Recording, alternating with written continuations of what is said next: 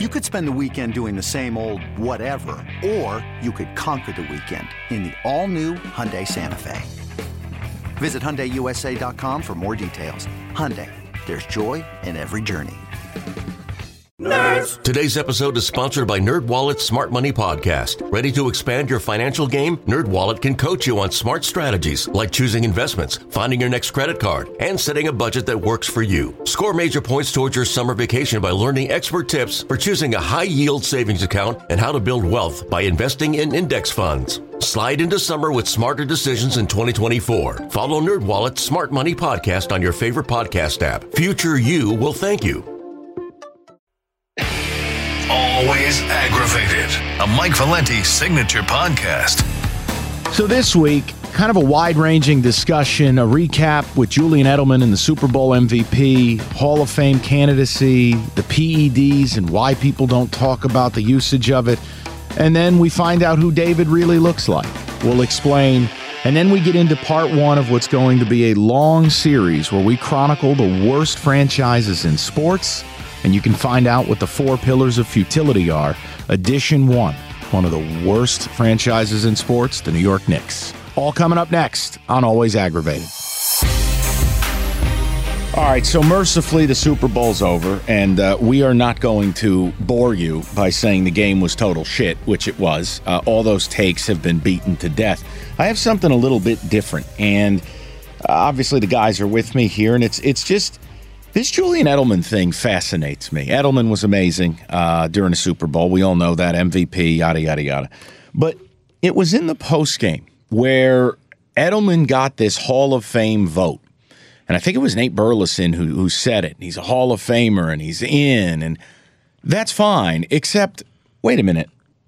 Julian Edelman missed the first 4 games of the year on a PED suspension. And it makes you think as a sports fan. I sat there and I said, okay, I can have a debate about Edelman being a Hall of Famer, which, full disclosure, I would put him in, and I can explain why. We'll get to it. But the other relevant part, I see David shaking his head. We'll get into that. The other relevant part is, how do you separate Edelman from his PED suspension? Yet, you know, I'm a lifetime baseball fan, and the best baseball player I've ever seen is Barry Bonds. And Barry Bonds won't sniff the Hall of Fame, and there's never a mention of his name without PEDs next to it. And it's that difference of, why is somehow that not the case in football? Are our expectations different? If so, why? And then, yes, we can have this debate from angry Steeler fan to my right. I think Edelman's a Hall of Famer, and I'll give you a reason why. So where do you guys want to start with this? Because I'm fascinated by it. When you watched it and you heard the Hall of Fame deal, did you even think PED? Anything? No. Well, Roberto was in a finger food coma, so I'll say no to that. You didn't think PED? No, I just immediately started evaluating whether I thought he should be in or not. David, did you think PED? I did not think PED. Interesting. All right, maybe I'm just a cynical bastard. So why don't we do this? Start with the Hall of Fame thing. Let's get it out of the way, and then I'm going to drag you into the PED world. Roberto, did you even know who Julian Edelman was? Or PED? No, I don't know. I don't know what you're talking about. Roberto thinks it's dick pills. Now, all right, Hall of Fame, here's what I would say. I'll put my case out there. I'll let everybody attack it. I think Julian Edelman helped, along with Wes Welker, create a new position in the NFL. That absolute specialist slot receiver guy. And I think Edelman's better than Wes Welker. I think Edelman is unreal. And if the Hall of Fame right now drafted a team, and in today's format, we had to have 3 wide receivers, right? We had to have a slot receiver. Mm-hmm. None of those old school guys would really fit the bill the way Edelman does. You're right. Edelman is so unique that I value what he's brought to the table. And I would make him a Hall of Famer. Now, that is knowing the PED stuff. And I've said this. Like, look, we're at a point now with Bonds and Clemens and McGuire. Put them all in. Bonds is a Hall of Famer before he ever did PEDs. I'm fine with it. But if you're going to go against him, what is your argument? Is it stat-based?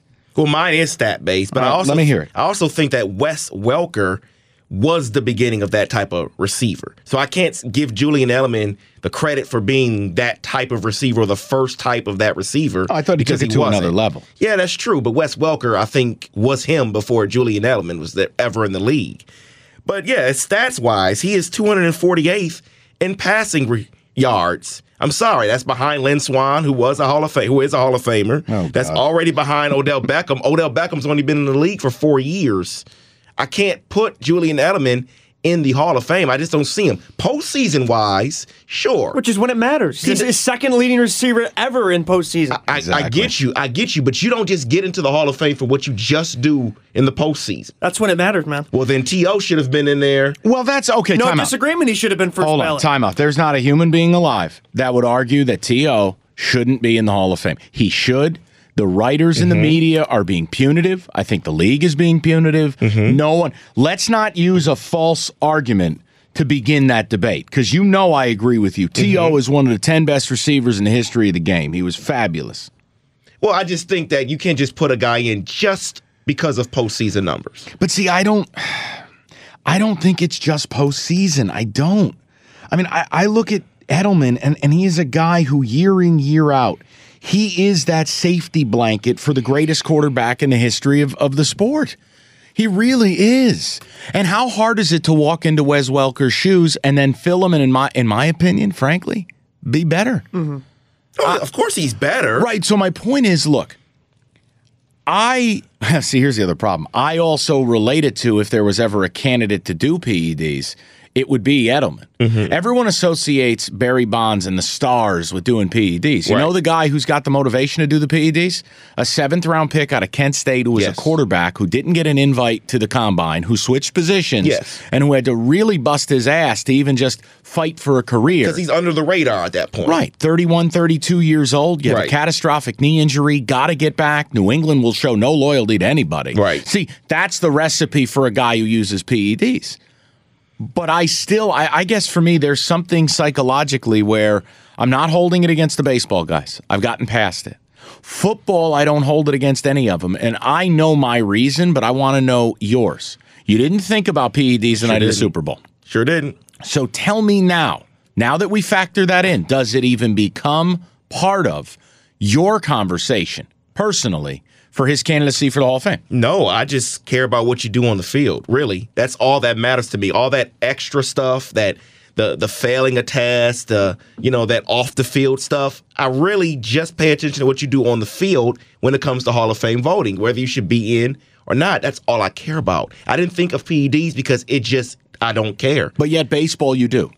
I don't, actually. I don't care about PEDs, period. Are you like me? Bonds should be in? In Major League Baseball, there are so many errors where you can say either they did PEDs or they did other things. Look at in the 50s and the 60s, guys abusing amphetamines, greenies, or whatever you wanted to call them. There's always been something. And yet they're ignored and they're voted in all the time. So don't get me started. Don't get me started about the whole pre-segregation, pre-civil rights movement, and some of the best ball players in the world couldn't play in the major leagues and all that. Don't even. The whole thing's flawed from start to finish. But for me, here's my reason. You tell me if this is wrong. That somehow, A, the nation's love affair has shifted from baseball to football. But B, Americans, in order to somehow not tolerate, but in order to mentally accept and mentally empower the violence of the sport, there almost has to be a give back.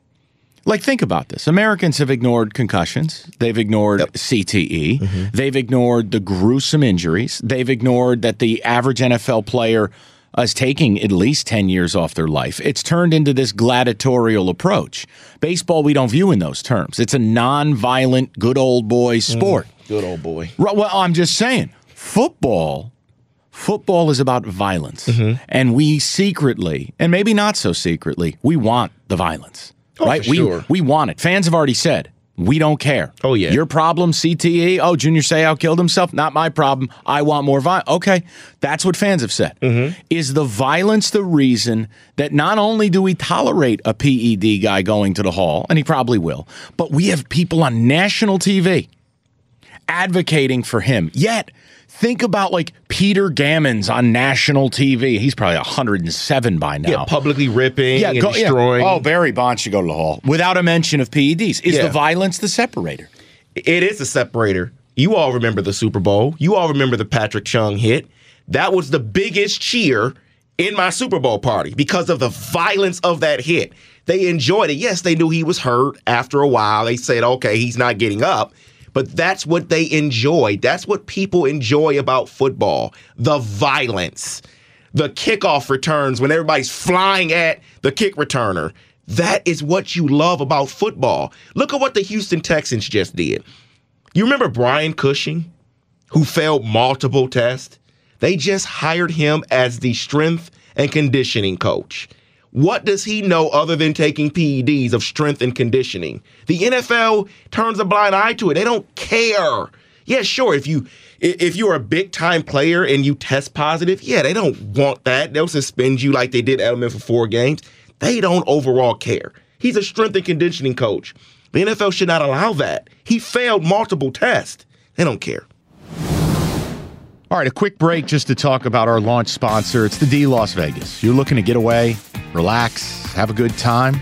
D Las Vegas has everything you need. I mean, hell, we're there every March for March Madness, and as I've said before, there ain't no better setup.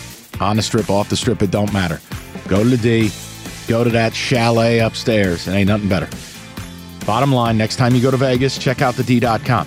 Completely renovated. Downtown is not what you remember. Hell of a lot of new places. It's a damn good time. There's really no other way to put it. And again, the D has everything you need. You're not going to spend a ton of money on the room. Take that money and go do fun things with it. Do what Sully does. Make a bunch of losing basketball bets. Or for Sully, fall asleep on the horse racing machine on the second floor Vintage Casino. The bottom line, the D's got it all. They got the sports book. They got the long bar. They got it all. Check it out. The D.com to book your stay today. It's the D.com, the D Las Vegas. And as you know, it is your home for Detroit sports in Vegas. You know what's interesting, too, David? You know, we bring up the regular season and postseason. Mm-hmm. Maybe it's where I'm just guilty, is Edelman is so money in the postseason. But when you do look at the regular season stats, take the PEDs aside. Yeah. How many 1,000-yard seasons does Julian Edelman have? I think he only has 1. 2. He would have had 3, but he only played 12 games this year. That's the other thing. Here's games played for Edelman. Not even just started, but games. 11, 15, 13, 9, 16, 14, 9, 16, and then 12 this year after a PED suspension. And then he has 0 because he didn't play last year because of his injury in preseason. Yes, exactly. Wow. You got to skip all of 17. Right. I mean, catches, he's got 1 year with 100 grabs. He's got 3 years over 90. You got to factor in the postseason numbers. He could probably get to 4 years. Yes. It is interesting, though, because when you have a Super Bowl MVP, who is a guy who has been, unique, productive over a, call it 5 to 7 year span, he's on that borderline, but maybe the recency bias of it is part of it. I just view him as such a big-time money player for such a big-time money quarterback, and he's taking it to a different place. I kind of just, I don't know. I have a hard time keeping him out. Yeah, well, the thing is too. This isn't just a. This isn't a Robert Ory situation, right? Oh, where you're on a good team and you win a lot of championships. This isn't just some role player. This is a guy that's one of the most productive guys on the Patriots, and the main reason why they've been able to win these Super Bowls. And you know what? If he hadn't dropped that pass a few years ago in the Super Bowl, they probably would have won another one. So he's such a key contributor to them. It's not like, he just happens to be on the team and win a bunch of Super Bowls. It's more than that. He's not Robert Parrish at the end, just sitting at the end of the bench grabbing championships. Don't leave the Chief out of this. No, I'm already going through a hard time as a Celtics fan right now. I don't need your shit. I got Kyrie trying to blow up my franchise. You leave Robert Parrish alone. But here has always been my. You're still mad he slugged Bill Laimbeer. Well, of course I am. Leave the Chief alone. Here has been my litmus test when it comes to Hall of Fame. You know who Robert Parrish is, Roberto? Of course. I'm just making sure. Wow. Come on. By the way, where'd Robert? You want a cool one? Where'd Robert Parrish go to college? That I don't know. Oh, I'm going to give it to you in a second. David, you know this? I don't know. You ready? Might be the only dude in history went to Centenary. Centenary? That's right. Didn't even know they had a basketball team. Oh, yeah. Look up Centenary, somewhere down in Louisiana. The nickname for the school? The Gentleman. Oh. The Centenary Gents. That's perfect for Robert Parrish.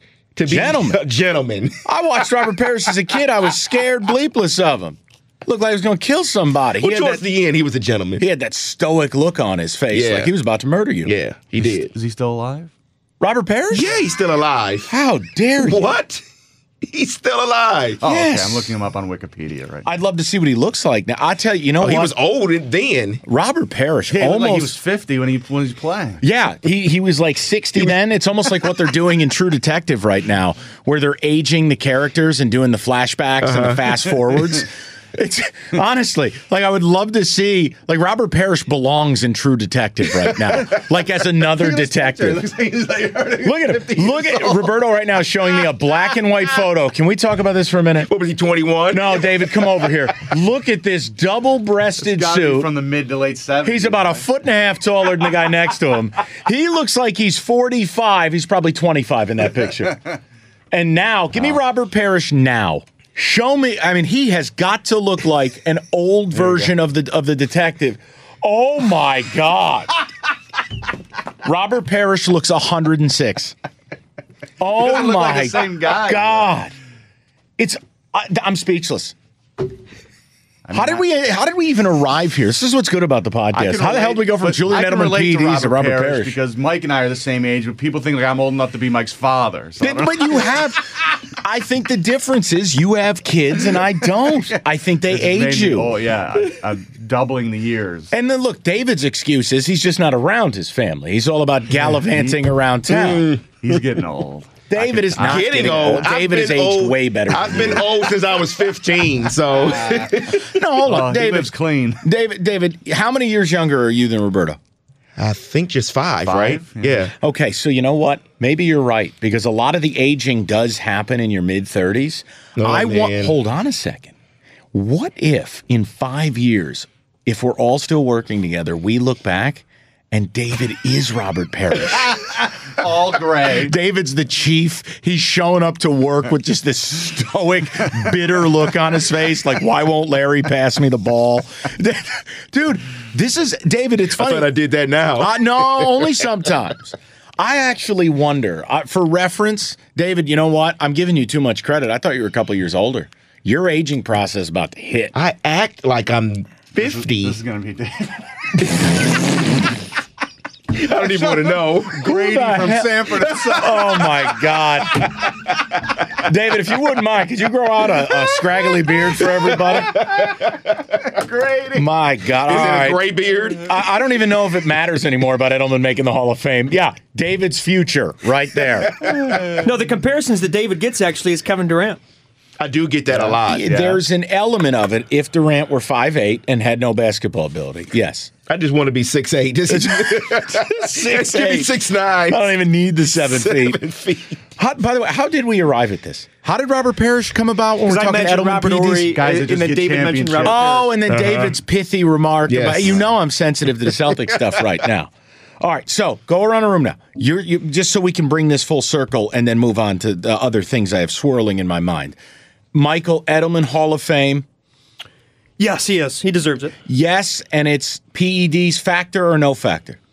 I don't think it's any factor. And to be completely honest with you, another reason I don't think it resonates with people is Edelman is an undersized white wide receiver. This isn't a Mark McGuire or Barry Bonds towering over home plate looking like they're all jacked up. This is an undersized white wide receiver. People don't even think about it because of who he is. All He's right, the underdog story. You've just kind of opened something up here, and I think it's worth asking now. Yep. Okay, I'm not trying to start a forest fire.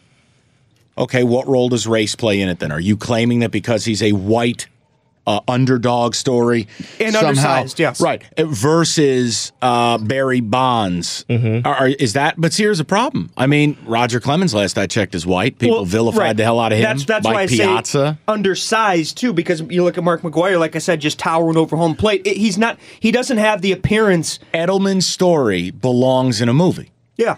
Undersized, scrappy, quarterback, lousy school, no offense to Kent State grads, Right. lousy football program, no invite to the combine, Right. switches positions, starts out as a special teamer, and here's the other thing.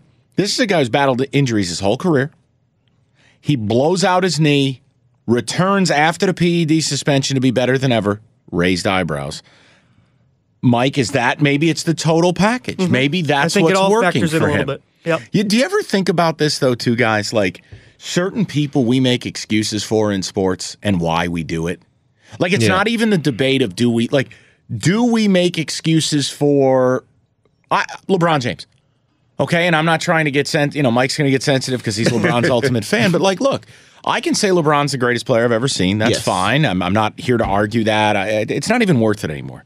But I can still find a lot of his behavior laughable. Yeah. I think this country this sporting country makes a lot of excuses for LeBron. Like what he's doing right now is laughable. Mm-hmm. Bro, you signed with the Lakers. You knew that AD wasn't going to be available. Like, how much of a boner do you have that you've got Rich Paul executing this game plan, and it's like, dude, LeBron was sipping wine on the bench the other day. I mean, it's just, the guy showed up in a tuxedo with short pants. Like, what? Think of the excuses we're making for him. What other player could get away with this that we would tolerate it, much less empower it? Right. What's night? He's going to be eating like filet mignon on the Well, you're right. You know what? I'm actually waiting for the night. Oh, by the way, LeBron misses like a month, comes back, plays one game. Load management. Oh, my. And I'm like, what do you mean load management? You were gone for a month. You played one game. You missed 20 games. What do you need? Well, here's the best part. I feel like it's more plausible than not that at some point LeBron will take another game off this spring for load management, and they're going to pan over to him, and he's going to be eating a shrimp cocktail. Like he's going to be sitting there with the 5 large shrimp, scooping away. The waitress is coming over, bringing him more food. Butler. Cocktail sauce on Luke Walton's suit. It's just, look at what he's allowed to get away with. Yes, for sure. And I can still say he's a fabulous player. I don't think he's the best player in the sport any longer, but he's still top 5. There's no shame in that. Yes, I would take Giannis over him. Yes, I would take AD over him. I don't want to start a fist fight, Sully. Mm-hmm. But the bottom line is, why do we do this with certain guys? What is it about LeBron? For instance, if we say that Edelman, it's just the story. Mm-hmm. It's just, he's an underdog, and like Mark Wahlberg's going to play him in a movie. Mm-hmm. What is it about LeBron? What is it? Just the greatness that buys him this empowerment to the behavior, the acceptance to the behavior? Yeah, and I think the discussion, the all-time element of it, it's always going to be such a polarizing thing one way or the other. Always. David, what role? I mean, go ahead. I've never really thought about it until you just brought it up. That means it's a real sexy question, isn't it? It is. I guess the greater you are, I just allow the more bullshit you'll tolerate. The more rope I'll give you.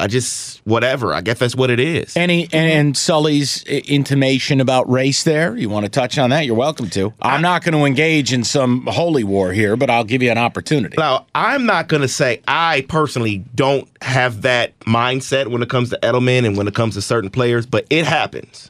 Mm-hmm. It definitely happens in the sporting world. In the NFL, I guarantee you a lot of people are not going to vote for him in the Hall of Fame because of that. They just will. They just will have that impact their decision. Now, me, I just look at were you one of the best at your positions when you played. I don't think he was. I'll give you an example. See, I lied. Now I am going to jump into this. I've always been fascinated by race because it doesn't matter to me. Mm-hmm. I feel like I'm a weirdo because it just never mattered to me. Like, are you a dick to me or are you nice? That's really my grading scale. Mm-hmm. I don't care about your race. I don't care what you take to bed. I don't care what you pray to. It really doesn't matter to me. Are you a dick or are you not? Mm-hmm.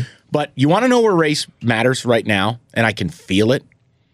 When you get the enraged, 50-plus white guy who calls into the show hammering away at these players, these guys. Who's LeBron to demand a trade? Mm-hmm. I don't like the NBA and this player movement. And you're like, look, why don't you just come out and say it? Yep. You don't like young, affluent black men flipping the script on old, affluent white men. Yep. You don't like black players having all the control in this world right now. Mm-hmm. You hate it. Now, they won't say anything when Porzingis does it. That's just a good Latvian boy. Yeah. But you can feel the undertone. You're right. With the discussion as it centers around the NBA, because in the NFL, remember something. There is still the owners own. And the collective bargaining agreement allows them the power to own their assets. Players are still viewed as assets. Mm-hmm. In the NBA, they are assets that are empowered. Yep. Because now in the NBA, players have taken the power. I will only play for X. I am exercising this. I will play on that restricted tag. Look at how it works. think about why people hate it. I truly believe that's at the core of it. Our country is still sick. Our country still racism's alive and well. We've come a long way, but we have a long way to go. Now, that portion, I think it's much more interesting to talk about the role that race plays. Yes. I feel it as a host. I'm an NBA fan, and I'm a radio host. I feel it when callers call in. Oh, yeah. And you know what they want to say, but they won't do it. Maybe they don't even know it. Well, remember all the Kawhi Leonard stuff? I mean, it was the forefront of everything. When he Who was is getting this man to declare? I'm like, this man, he's the best two-way player in the sport, basically. Like, what? The texts that come in, too, are, like, just crazy. Yeah, I mean, I can't even get into that. I guess what I would say is, for people that are familiar with our radio show, you know we have edited some of those texts to share them with you, to show you how grotesque your fellow human being can be. If you're not familiar with the show, I can't help you. Just trust me. Think of the worst racist language you could ever get. And anytime we bring up the NBA and a LeBron trade or a KD trade, a free agency, like the deadline, this week even, time of recording here is Tuesday afternoon. Oh, believe me, the race plays a role in it. Oh, yeah. I firmly believe that. Look on social media. It's all over there. That's why I left 5 years ago. It happened. Almost 6. When the NBA discussion comes up on social media, right away, almost the first comment is a racial comment. It's grotesque. See, that, I think it plays a huge role. Yeah. I couldn't resist. I'm sorry about that. All right, let's have some fun. I've got something I want to get to.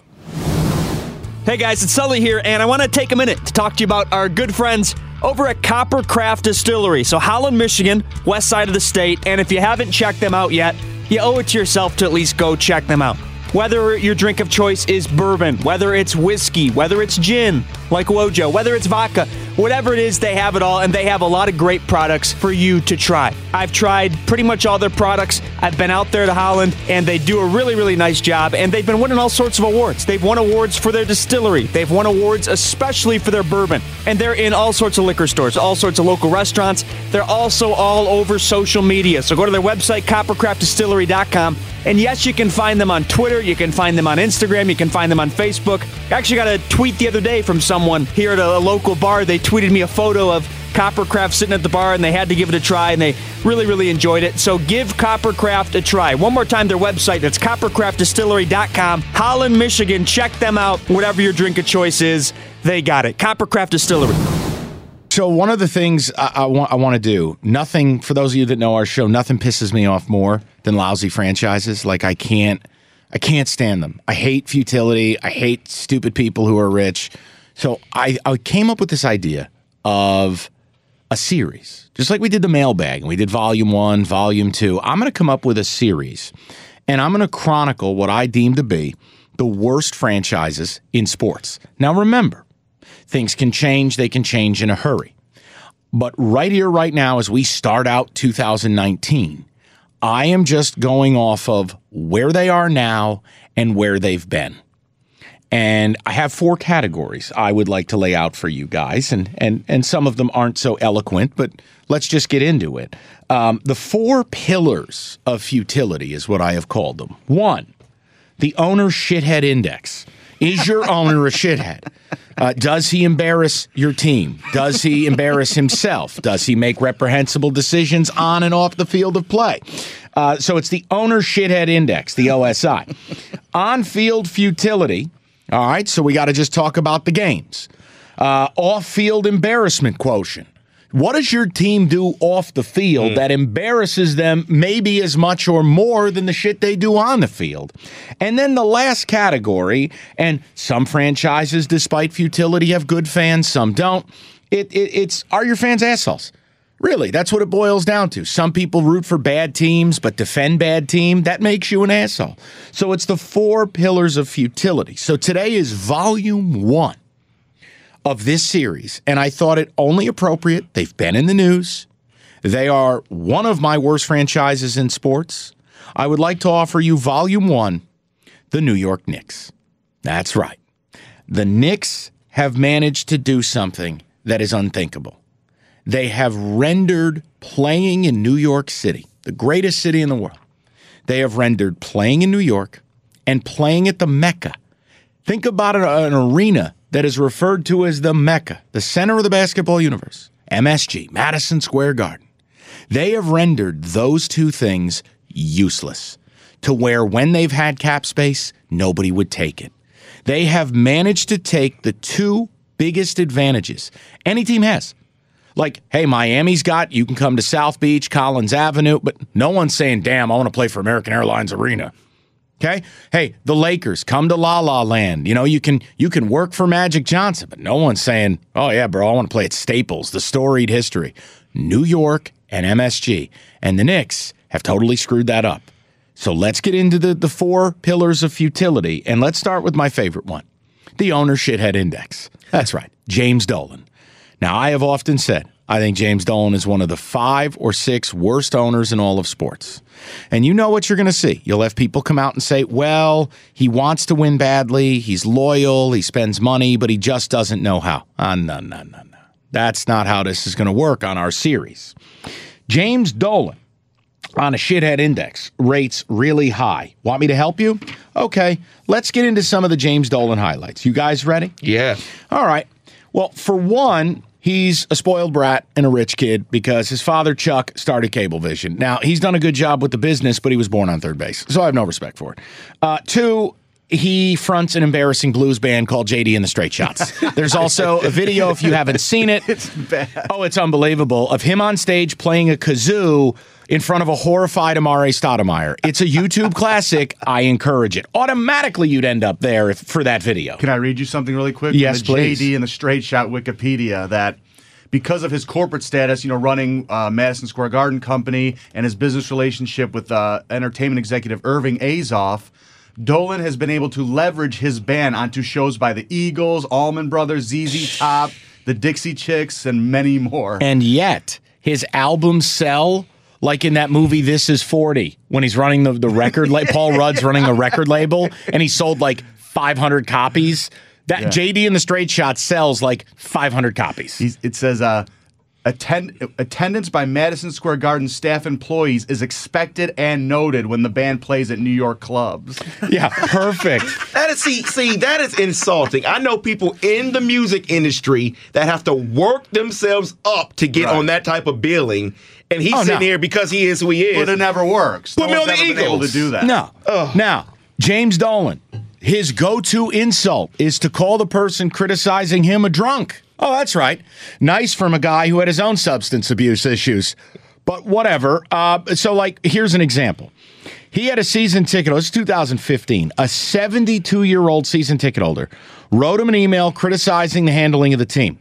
He used it on him and basically told him, you're drunk, go to bed. It's just awful. You have the Charles Oakley situation. Yeah. You throw out a legend. Now, look, Charles Oakley, I'm not telling you he's the greatest basketball ever. I'll tell you he's one of the people I'm most afraid of in this life, both as a player and as just a human being. He throws Oak out of the Garden, claims he did nothing wrong. You had the sexual harassment disaster under Isaiah Thomas, where Dolan didn't apologize. Dolan didn't come out and say, hey, we need to fix this stuff. He basically said that the woman... Brown Sanders. Brown Sanders, yeah. She created it all. She's a lot. It was unbelievable. And then he ends up settling for $11 million. To this day, he won't apologize. To this day, he just says, we got to handle it differently. We should have defended ourselves differently. This guy is absolutely the worst. The worst. James Dolan, to me, bar none. One of the worst owners. If there's a shithead index for owners, and it's a scale of 1 to 10, I'm putting Dolan at 10. I will offer you... No, I'm serious. I will offer you the ability to talk me down off of 10. He's awful. Under his stewardship the last 20 years. 20 years! I think the Knicks have one series win in 17. They've completely It's just toxicity everywhere. Dolan, to me, is where bad ownership begins. So talk me down off 10. Go. I'm not going to talk you down. I was going to talk you up to 13. Because the guy, not only did he, with the sexual harassment situation, Isaiah Thomas was involved with that one, he also then rehired Isaiah Thomas, I believe in 2015.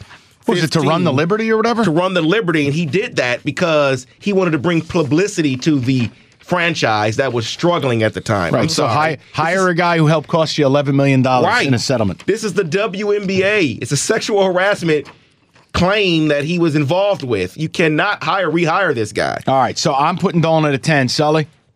Yeah, what's crazy to me is that you hear about the Charles Oakley stuff, you hear about kind of the public issues he has, but when you actually dive into the numbers just of how bad the organization's been, from a win-loss perspective, from a hiring, signing perspective, it gets even worse, you could argue. 10? Yeah. I mean, I don't want to throw 10s around lightly here. No, he'd be the one to use as an example if you had like, I think when you look up shithead owner index and you go into the dictionary, not that would ever be in there, you'd see a picture of Dolan. Mm-hmm. You'd see a picture of Dolan throwing Charles Oakley out of an arena. Yeah. All right, so that's a 10. The next pillar of futility is the on-field /court/ice futility. The New York Knicks have been an entity for 72 years. They have 2 championships. 2. Now, even worse, okay? Even worse, they have an under 500 record in their existence, a .487 winning percentage. Wow. You are in New York. That is basketball. That is one of the centerpieces of basketball on this planet. You are the Knicks. You are in New York. You play at Madison Square Garden. Mm-hmm. Under 500. In a league dominated by major markets, outside of the Spurs, dominated by major markets, under 500. I almost think this team's position in the city they play in the arena they possess, to be under 500 is even more offensive. Now, they have won titles. They have, I think, 41 or 42 playoff appearances in 72 years. But the problem, major. How about this? In the NBA, making the playoffs doesn't really matter to me. Right. It's, are you a threat once you get there? The Knicks in their lifetime, if we look at the early 70s, okay, you had, let's say, a 4 to 5 year block there. The next time they were good was the 10 minutes where Bernard King's knees were held together before he got hurt, early, mid-'80s, right? They cratered out in between. Then the 90s happened. Now, the 90s...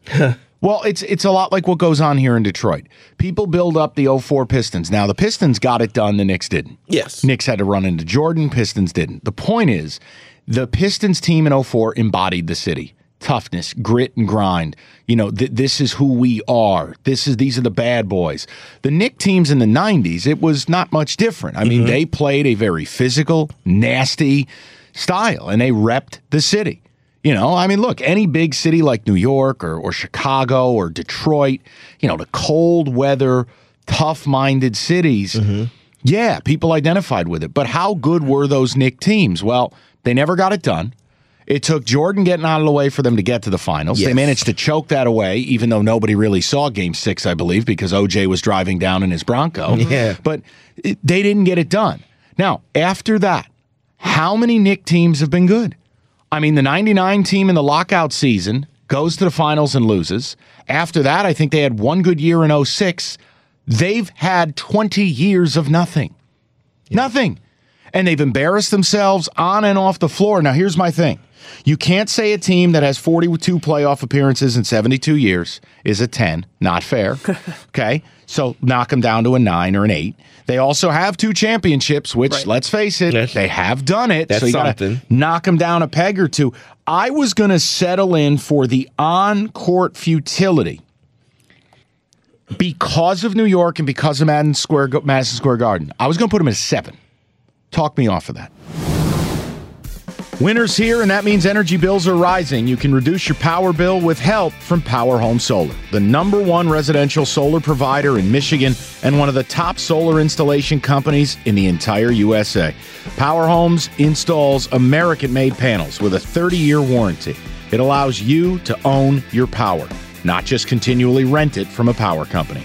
As an official partner of the Detroit Lions, the company installed solar panels at Ford Field and the Allen Park facility earlier this year, and seeks to continue building a movement towards cleaner, greener energy by seeing if solar is right for your home. Go to powerhome.com. That's powerhome.com. Or you can give them a call, 1-800-SOLAR-15. That's 1-800-SOLAR-15 to schedule your free solar consultation today. Don't rent your power, own it with help from Power Home. 10 is the worst, you're saying? Yes. Right. So I would even maybe go to an 8. Ooh. Just because, as we talked about, New York is the Mecca, the king of basketball in this country. The fact that they only have 2 titles is a little, I think it's more than just a little underwhelming. And they've only played for the championship a handful of times in 72 years. And frankly, Mike, the 90s teams, they didn't get to the finals. When they did, they choked it away. Pat Riley team. Yeah. Right. So to me, when is the last time the Knicks were consistently a title contender? Mike, it's been 45 years. That's why recency bias, I have some of that as well, because the past, as we mentioned, 17 years, 1 playoff series win, that does factor into it. Where in a day and age where players should want to play in New York. We saw LeBron take his talents to South Beach. Yep. We see AD trying to go to L.A. Yep. We see Durant go to San Francisco / Oakland. All right, David, what if I offered you 7.5? Can't do it. Can't do it because there's only a handful of teams that have ever won a championship in the NBA, and they are one of them. Back down to 7? I have to go 5. Whoa! Because of the championships. I'm sorry. But hold on. The championships are almost 50 years ago. I understand that. It's but not even relevant. There's not too many other teams that have championships in the league. We all know this. It's in Boston, the last... L.A., Detroit, Portland, those San Seattle Antonio. got 1. Yeah. Washington got 1. And they have 2. The NBA is the heaviest free agent league now in sports. It didn't used to be. It's the heaviest free agent league in sports. There's no reason why they shouldn't have been able to acquire more talent than they're Manhattan. Sully wants an 8. You want a 5. That would put us at a 6.5. My initial was 7. Do you want to go 6.5 on this? I still think 7's more appropriate. I think 5 is you're letting them way off the hook for what they did. Championships. But it would, come on, what is Red Holtzman walking through that door? But here's the thing. Portland only has 1, but because New York has 2, I have to value having 2. I really do. So I'm putting them at a 5. I'm sorry. So 6.5, yeah, sure. My official score, Mike, where would you be at a 6.5? I mean, we can agree to disagree on it. I think David's being way too generous. I think you're a little too harsh. David's a little too generous. I would stick to a 7. But in light of David's commentary about valuing championships and knowing this is a series we're going to be doing, there will be plenty of teams who haven't won, or if they've had, it's been in disgraceful scenarios. It's even worse. They've been around since, 1937 or however long it's been, and only won 2. It should even be more telling than a team that's been around for 30 years and hasn't won. All right, take it easy. I'll go with the 7. Let's go off-court embarrassment quotient. All right, for one, things like the Oakley situation. Off-court embarrassment, the sexual harassment disgrace. Mm-hmm. Off-court embarrassment, your owner threatening to fire a security guard and saying the "Do you know who I am" line, which is how Roberto approaches a lot of East Side restaurants. I think the off-court embarrassment for the Knicks is something that is definitely the last 20 years, which is the Dolan stewardship. I don't remember a lot of on-court embarrassment. The on-court embarrassment was one thing, but off-court, no, I don't remember a lot of that. I mean, Bernard King blowing his knee out, that's not off-court embarrassment. Right. I think the last 20 years, the Knicks have been a parody. I mean, Steph Marbury trade, Phil Jackson falling asleep on the bus. How about this? Off-court embarrassment. They trade for Carmelo even though they know Carmelo's coming that summer. Right. I mean, the things they have managed to do. Like Phil Jackson drafting Frank Ntilikina on his way out the door. Well, why would you allow him to draft Ntilikina? That's off-court stuff. I think the Knicks are a solid 7 of off-court embarrassment. I can agree with that. Is that a standard? Mike? I mean, I know other franchises that'll be a part of our series that are higher than this. Yes. So I'm trying to find the Knicks a home. The Knicks are worse than some in off-field embarrassment, better than others. That's why I would go a little less than you. I would say maybe 5 or 6. Can't go 5. But it's and I say that simply because, right or wrong, I think we've seen worse in terms of embarrassing things. I think we've seen Donald Sterling. We've seen food and clothes and cars. We've seen a ridiculous Dan Gilbert letter. Magic Johnson. That letter is embarrassing. You're right. A ridiculous Dan Gilbert. We've seen worse. That's why I would just, because of that, in why do you comparison, have to throw it in my face? What a disgusting human being. Okay, so 7. 6? Yeah, I think that's more fair. David? Keep in mind, we do have a lot of organizations to cover. All right, I'll settle at a 6. I think it should be a 7, but I'll settle at a 6. We'll go 6 because it's only 20 of their 50 years that have been complete off-court embarrassment. Okay. All right. Now, the last one, and this is tough. Are your fans assholes? And I really don't know how to answer this because there's part of me that sympathizes with Knick fan. I think Knick fans are incredibly intelligent. I think Knick fans are incredibly passionate. I think Knick fans love the game. But here's the problem. At what point do you stop filling MSG? At what point do you stop supporting this team? And the other thing, look, at what point do you understand where you are in the basketball universe?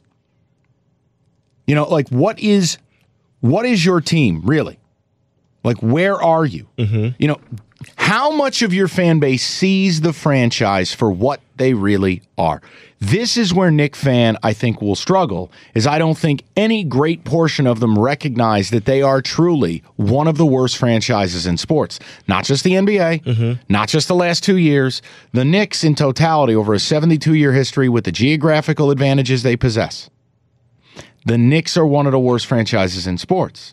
This is where all of the Knick fans' intelligence and understanding of the game and care factor is then that equity is spent because I think there's still a level of delusion that they believe every free agent should go there. And it's like, well, yes, if you didn't ruin that advantage. Right. Look, I don't hate Knick fan. I wish they'd stop attending games. I really wish they would stop filling that place. But in the end, what does that really matter? I would put the a-hole quotient for me at a 4.5. I don't think their fans are obnoxious. I think they're angry. I think they care. I think they're knowledgeable. See, I think a lot of fans are not knowledgeable. Knick fans know the game. Knick fans know basketball. I respect that. I would say 4.5 is the highest I would go on this level, only because I think there's still a level of delusion. Some still think, you know, it matters that Clyde Frazier played there. And also that, well, we're New York, we should get everybody. No, you've lost that because your franchise is so shitty. I'd say 4.5. Okay, I can't, because I'm thinking of one incident alone, but I cannot make them a 7 because of this one incident. What is it? But Spike Lee and Reggie Miller alone to me when it comes to the fans. He created as a fan. Well, that's just the as a face fan, of the fans, I guess. But as a fan, he created that incident. He created that comeback, that Reggie Miller comeback, not Pacers comeback, that Reggie Miller comeback. But to be fair, it is just one incident. Here's the other thing. I'll go 5. Let me frame it like this. To what level are the fans victims in all of this? That's why I would go less. Than Okay, a 4.5. where do you want to be? I would put him at a 3, maybe. And the reason is I sympathize because it's a team that's been so bad, yet the franchise's value has only soared up. I mean, they're one of the most valuable franchises in sports. And if you're an actual Knicks fan, you can't even go to these games. It's all corporate money. MSG is all Wall Street money or corporate. You can't even get into these games with how much it costs. So, I sympathize with the fans. The fact they've been so bad, yet financially everything's great for the team. See, Sully's opening my eyes to something because for too long I felt Spike Lee was like the devil of fans. Like I hated him. I hated just looking at him and him yelling like, God, sit down. Make a good movie. I've had enough. But maybe Sully's right in all of this. That, look, there are Knicks fans who all they've wanted is a Knicks championship. And 50 years has gone by. You know how many people have died? Yeah. And the embarrassment? You know what? Mike has got me off the talking point. Go ahead, Roberto. Well, sounds like another team. It's been 50 years. Don't worry. For the people who don't reside in Detroit, don't worry. The Detroit Lions will be on this list. But that's the thing. You said earlier, Mike, at what point do they stop filling Madison Square Garden? It doesn't matter. It doesn't. If they choose not to go, they're going to sell that with corporate seats. And again, the franchise's value is only going to continue to go up because of the Knicks. All right, so here's what we'll do. Feel bad. Those people still filling that place are culpable. Yes. People that are delusional are still culpable. Yes. And I have to admit it, even though I grew up upstate, I am a New Yorker. I can be a little brutish. I can be a little bit forward. That portion of the a-hole quotient is noted, especially that New Yorkers and Midwesterners don't get along. David, I'm going to meet everyone at a level that I think is acceptable. We're going to put them at a 3.5. I can't view Spike Lee as all their fans. If it were Spike Lee, and that's why I said, to be fair, I cannot. Yeah. So, okay, all right. All right, so the owner shithead index is a 10 for the Knicks. James Dolan, one of the worst in all sports. On field, court, on ice, embarrassment. I have them at a 7, under 500 lifetime, only 2 championships in 72 years. It's been a long time since they've been relevant. The off-field embarrassment quotient, we put them at a solid 6. And the fan asshole index, I put a 3.5. I think they are victims here because they are passionate, they are knowledgeable, but they are also helpless. But there's enough of them that are delusional and still think, but it's New York, we should get everybody. I'll put it at a 3.5. Your total futility score in our initial part 1, the debut of the worst franchises in sports, the New York Knicks, come in at a total score of a 26.5. We will continue this series in the coming weeks and months. Thanks for listening. We'd really appreciate it, especially Roberto's kids would really appreciate it if you'd go to radio.com or iTunes, subscribe, listen, and then review it. Tell us you like it, you hate it, whatever you want. We'd really appreciate it if you'd do any and all of that above. And we'll see you next week.